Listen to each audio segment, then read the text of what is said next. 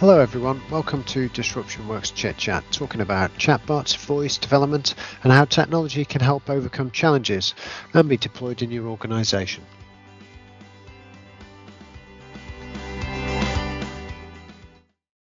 Hi and welcome to another edition of Disruption Works Chit Chat, and I have a guest today, David Gadd from Vertical Plus. Hi David, how are you? Yeah, thanks. Very good, thank you. Yeah, enjoying the summer weather. It's nice, isn't it? Yeah, it's yeah. properly, when the sun comes out, it's got some power in it now, and it's so it's good. I know I got a little bit sunburnt over the weekend, I have to admit. So it's like, oh okay, You'll be able to see it on the podcast, but yeah, these look. No, that's right. Yeah, that's right. As indeed Rosie. Thanks for that. So, thanks for joining us today on the podcast. The kind of the reason that I invited you on to talk about Vertical Plus was, we're called Disruption Works, and part of our our interest is in disruptive technologies, or how people are disruptive in the way they approach things. And I feel that the way that you approach e-commerce is very disruptive, and it's quite different than anything else that I've come across in the way that you do that. So really, I kind of wanted to have a quick chat with you about it, and kind of see, how it works, really. If I want to kind of come along and use your stuff, give us a little rundown of what you do. Yeah, okay, no, that's fine. And I think we talked before, didn't we, that we don't want this just to be one great big Vertical Plus sales pitch. Just generally. No, absolutely. But it's good to introduce what you do, so people get an idea. Yeah, that's right. Yeah, great. So well, thanks very much for that and giving me the opportunity to see it. I do believe we're disruptive. There aren't many companies that work like us. We're obviously we're ultimately a software company, a business growth company, and a marketing company, all sort of three at the same time. And depending on who we work with, some bits of that are more, say, disruptive than others. But it's kind of, we've always pitched ourselves, I suppose from my point of view, I wanted to create sort of web solutions that were affordable, but for good ideas. So, if you've got a really great idea and you think something's going to really in itself be disruptive, but you might be facing web development bills of 20, 30, 40, 50,000, then we like to think that we provide people with good ideas and a good business model and a good way forward, with, say, our own investment to sort of invest our developers and marketing people in the idea. So in that way, we're disruptive, because we are taking quite a big risk on ourselves, in terms of the people that we take on. So the way I understand it is that you kind of manage the whole e-commerce side of things for a business without them having to invest in upfront costs and stuff like that, provided you can see a partnership in the way that you can work with that particular business. Yeah, that's right. We do. I mean, I'd hate to say that we don't have an upfront cost, because we started off like that, and then we had lots of businesses run out on us. So we asked for like a small deposit so that they've got something to lose. Once the deposit's over, then we have the whole lifetime with the client, is that we kind of we bulk most of the investment. Our clients do contribute towards small amounts. So for example, AdWords advertising, Facebook advertising, that kind of stuff, they contribute, where the costs of advertising costs are large. But certainly all the web development and all the content creation and the marketing is all done in-house. So that includes things like SEO as well, I suppose. That's right. I mean, we take I wouldn't say a controlling angle, but we take an angle where we try and do as much as possible, because then we've got stuff within our realm, because we've taken risk. So we try and encourage them to use our content and our content writers or our marketing people, and encourage them to use context that we've got to do the right kind of marketing, invest in the right kind of areas, because we've got the context of lots and lots of clients growing, and we can see what works and what doesn't. So as a business model, it's an interesting one. I mean, we've been running it now for 10 years. We've seen some good growth. Yeah. We have our successes, we have our failures, and we have our people in the middle. And it's kind of we have far more successes than failures. Well, that's always good to know, isn't it? And that's right. And I think when you run a business like this, because I was in Exeter at the sort of an event up in Exeter where I was asked, how do you manage something like performance marketing so that the performance marketing company doesn't end up being completely knackered with what it does for people for almost nothing. Yeah. So you have to be really good at your data. You have to really be good at knowing what works, and then sort of forcing a situation where you're going for stuff that works, that's got a very proven ROI. Yeah. So I think from our point of view, I like to think that we're kind of quite good at knowing what works because we put our life on the line. We don't charge someone 500 quid, and if it works, it works, and if it doesn't, it doesn't. But there's an advantage in that to the business that you're working with, the whole thing here and everything that I know about you guys is that you're working in a true partnership here. So, from a business perspective, you can then steer because you have the data and you can see what's going on in the market. You can see trends that are coming up. You can steer product development to help that business grow a product that's going to fly, rather than trying to just peddle something that just isn't going to sell, really. And I think that's the thing that I thought was really interesting, is that true partnership really helps from the core of the business. Yeah, that's right. Yeah, and we have to manage people's expectations. Some people are far more enthusiastic about their business idea than we are, and sometimes we're more enthusiastic than they are. So it is, again, it is a bit like a business relationship. Many years ago, I won't mention names or whatever, we were approached to sell all sorts of preposterous kind of things that business owners genuinely kind of believed in, and they were ultimately unsellable almost. But we try and maintain the positive air and listen to people's ideas and try and come back with solutions and proposals. But we do turn down more websites than we take on, because we don't want to take people on and see it fail. We have to see some kind of viable way forward, even for our costing. So in that way, we like to think of ourselves as quite an ethical business in the way that we kind of operate. People get upset, that I think they had big dreams and things didn't work out the way they wanted to, and sometimes they can blame us. We like to think it might be the partnership that's to blame, but you have all sorts of things that can go wrong with a business and with products and with pricing and competitors that we'd like to think is not really. But I think it's in any of those things, if you're in the middle of that stuff and you've decided to take that punt on being that full performance marketed business, there's a lot of transparency in that relationship, because there has to be. So somebody's getting in there as eyes open. If it's not quite working out, then it's quite clear why it isn't, usually, I would have thought. So you have to be a grown up in the way that works, really. One thing that was because we did speak a little while ago, and one thing that was an interesting conversation we had, a very brief conversation about, was kind of battling the Amazon effect. The first point of call now for a lot of search for products is via Amazon rather than on Google, and that's got to affect e-commerce now.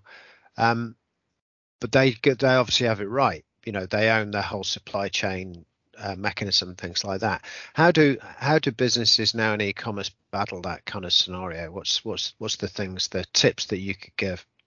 Well, I think, like something like Amazon, they're very good at what they do. And if you've got the right product line, then that's really good to sell it on Amazon, because it's the biggest market for e-commerce. So, you need to be on Amazon.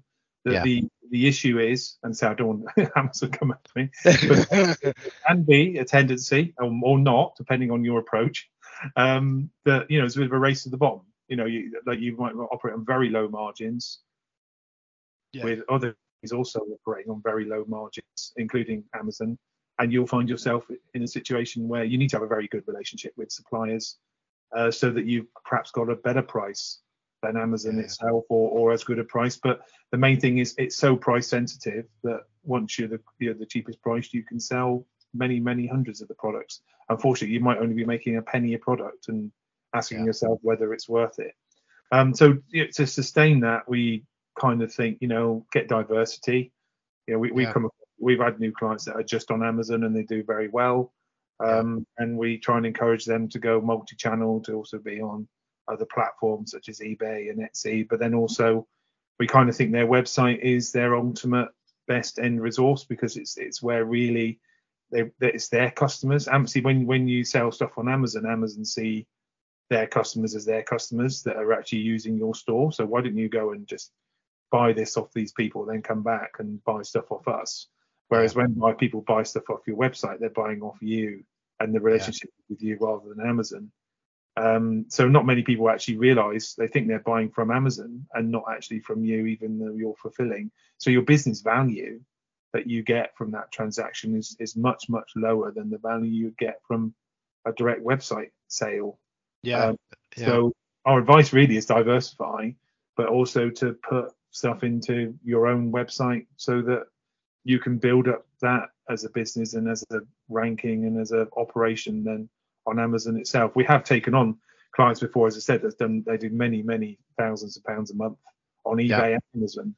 And the big job with them has been setting up the website, doing some stock integrations, and then trying to get their website as a sort of marketing entity. And I think because of the margins really, but also the risk that, say, we've had Amazon will sometimes stop customers for all sorts of reasons, that maybe you get a bad review and suddenly everything's off.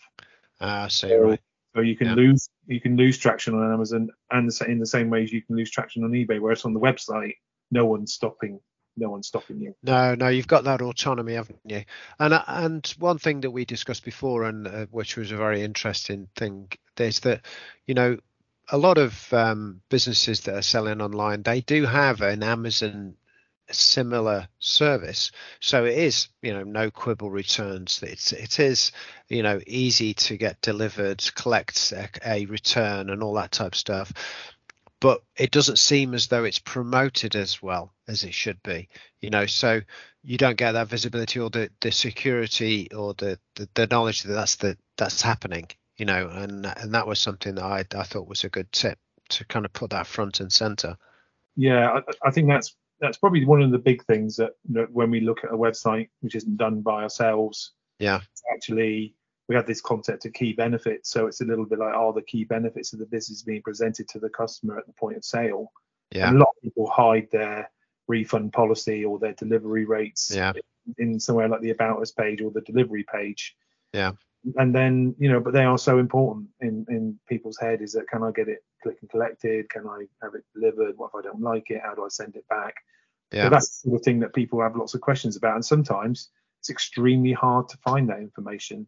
And there's also a tendency to be protective, is that businesses kind of think, I don't really want it is my refund policy, but I don't really want people to know it, as if it might protect them in the future from some refund thing. Whereas actually you get a lot more customers from having a good refund policy than you would have by saving money by people submitting refunds.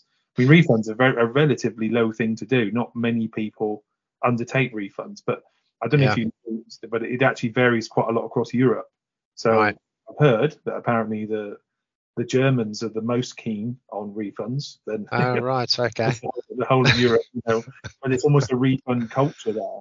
It's like a click and collect refund culture, is that they have far more refund collection points than all the rest of it. And it's almost given and said that when you order something on a website, you're trying it out, and if you don't want to send it back, whereas in the UK there's a bit like you're committing to it, but you'd only send it back if you genuinely don't like it. So it does vary across different European countries, and they've got different resources for refunds. But clothing's obviously the biggest refund area. Yeah, well, that's going to be, isn't it? And I think that's always the hardest one to sell online, for the simple reason that you're not quite sure how it's going to be. And that's why I think we've still got high street clothing stores in droves still available to us, because it's a difficult sell. It is. there's Yeah. always that touch and go, and that's one of those items that people buy, 4 of, and then they send the other 3 back, type of thing as Mm. well. So those things have got to be a big deal as well, I suppose. Yeah, I think And that's. I mean, with the COVID pandemic, it's one of the things that's really changed is most of your high street stores have now got a fully sort of omni-channel strategy, so that the yeah, website integrates with the store, and you can click and collect, or you can order online, and you can yeah, organise your returns. I think you'd probably be staggered in the amount of major online retailers that didn't have that sussed yeah, before the pandemic, and I think that's one of maybe the positive or negative things about the pandemic is that those businesses have now got their act sorted out. yeah, And the other interesting thing is, again, on that basis of click and collect, and is that those businesses that have thrived. I had a spreadsheet many years ago where I tried to demonstrate what businesses need to do now. This is before the pandemic, and when only say 10% of people were using e-commerce, was yeah, you found the businesses that thrived were those that embraced the sort of e-commerce thing early. There were yeah, many that feared it and tried to pretend it would go away and wouldn't develop online presences, and they have, by and large, kind of gone bust. Some of yeah, them have caught up, because they were big enough to catch up. You would yeah, argue, the sort of ones that have gone bust are the ones that haven't dealt well with, say, an online environment where you can get a product and see 33 other people selling it and see the price they get it at and how long it's yeah, going to take to be delivered. They've thrived really on 300% margins and people walking in the store paying a stupid amount for something that online you can get 10% of the price. And yeah, they're the sort of businesses that have kind of fallen on the way line because they don't really have anywhere to go in a certain environment where all their products are up for sale against everybody else. So it's interesting times. But if you look at some of the failures, like I think Debenhams recently failed, haven't they? yeah. And various others that they do rely upon, the large department store, high margins kind of scenario has been a very tricky trading environment for them. It doesn't really appeal in the same way to the that generation that is really focused around want this stuff now, don't want to do that human interaction nearly as much as they used to and Yeah, stuff like that. I think we've probably got a bit of a lag on that post COVID as well, where people just don't want to be they're a bit afraid of kind of engaging with people as much. So the high street's got a hell of a way to recover from that. Whereas yeah. e-commerce is too easy to do. I mean, I think there's a bit of luck there because the new millennials coming through are as internet savvy as the consumers are, so they're driving a new wave of internet savvy, informed consumers that spend all their time on their mobile phone, buying everything, doing price checks, checking reviews, Yeah, going on social media, sharing products. That's the kind of new wave of online retail that was all a bit of a mystery yeah, 10 years ago. And I think there's a lot of there are a lot of millennials out there now that are very highly sophisticated in what they do and with their online marketing and their social media engagement. So things have changed a lot. yeah, We in doing that we've tried to find our niche and maintain our competitiveness as a business. And just obviously with us it's all about managing large inventories and getting products onto websites and things like that. yeah, Most of our customers, there are click and collect options, but we don't live in that kind of world. But it's interesting, talking about Amazon, was it because they recently had a sort of poor share price valuation, didn't they? I think that their worst quarter for oh, that. okay, right. No, I didn't know that. Yeah, well, I think, and again, there's been a lot of unraveling on that because I think a lot of e-commerce companies have been on that, Shopify and others that Yeah, have done so well in the pandemic with, stores being shut that suddenly now they've reopened. They've had disappointing first quarters right. in January to March quarter. It's really been the first quarter of a genuine non-lockdown Yeah, related that's right. situation with people genuinely heading back to the high street, and probably where it is now is where we are, say, 2 years on. There's not that fear out there anymore of going into stores. No, not as much. No. Yeah, But I suppose that then is a yeah. So now all the kind of bizarre trends that happened over the pandemic period, where you had massive spikes and stuff like that, is starting to normalize now. Really, so you're in a real trading environment, like you're saying now, coming out the other side where e-commerce is where it is, and your high street is where it is pretty much, and we're back to more of a status quo in that relationship between the two, I suppose. Yeah, I think everyone who was going to go bust has gone bust because Yeah. because of the pandemic, and now the people who haven't gone bust are those that have a pretty good sort of, online presence or strategy for how they can sell and how they can compete. And some exceptional winners in the pandemic are now getting less than brilliant trading results. Nonetheless, still there is a thing that the industry has moved on 5 years into the future in a really short amount of time because of people having to embrace e-commerce. Because I just go back even just a couple of years ago, there were still people wondering whether they should do it. We were working with clients that regretted not doing it before the pandemic because they found they had nowhere to go, and now I think everybody accepts at least that they need to have a fully working, operational and profitable online store as part of their internet offering if they are in retail. And then it's all about kind of what can they put together. It is interesting times for us. We are looking. Not a bit of a business pitch. I said I would. You're right. We genuinely, this year we are looking for good entrepreneurs, people that want to grow quickly with us on a performance-based model, and it's kind of really for us. We are we're out there actively looking for people with big ambitions and great that we want to sort of back. I think I used the word investment, but I was told not to say that by someone.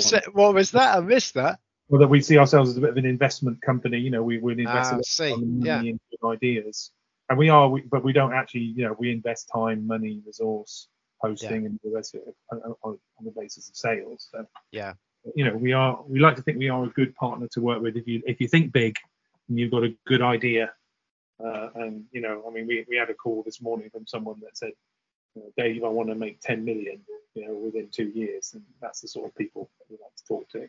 Okay, tell us how are we going to do it, so it's that. Yeah, absolutely. Well, and that's it.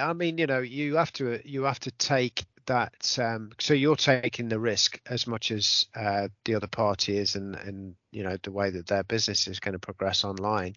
So it has to be a joint partnership, and that's the way I see it. But a partnership has to be the right partnership, and not all partnerships are going to work.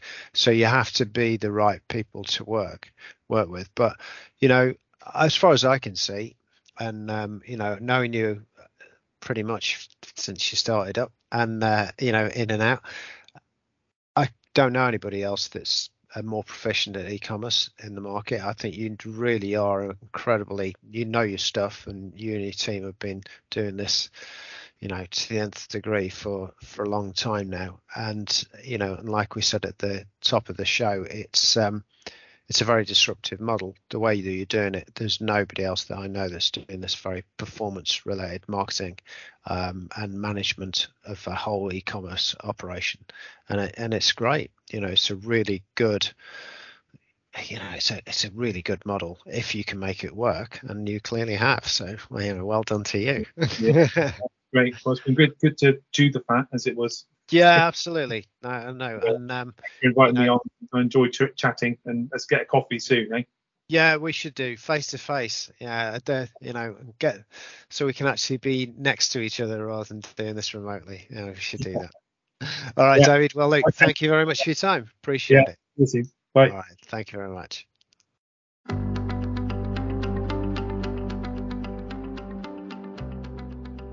Okay, so thanks everyone for joining us on the Disruption Works podcast. If you'd like to find any of the previous episodes or series, then just search Disruption Works Chit Chat on your favourite podcast platform. Next week, we'll be talking about chatbots, voice development, and everything in between. So I hope you can join us then.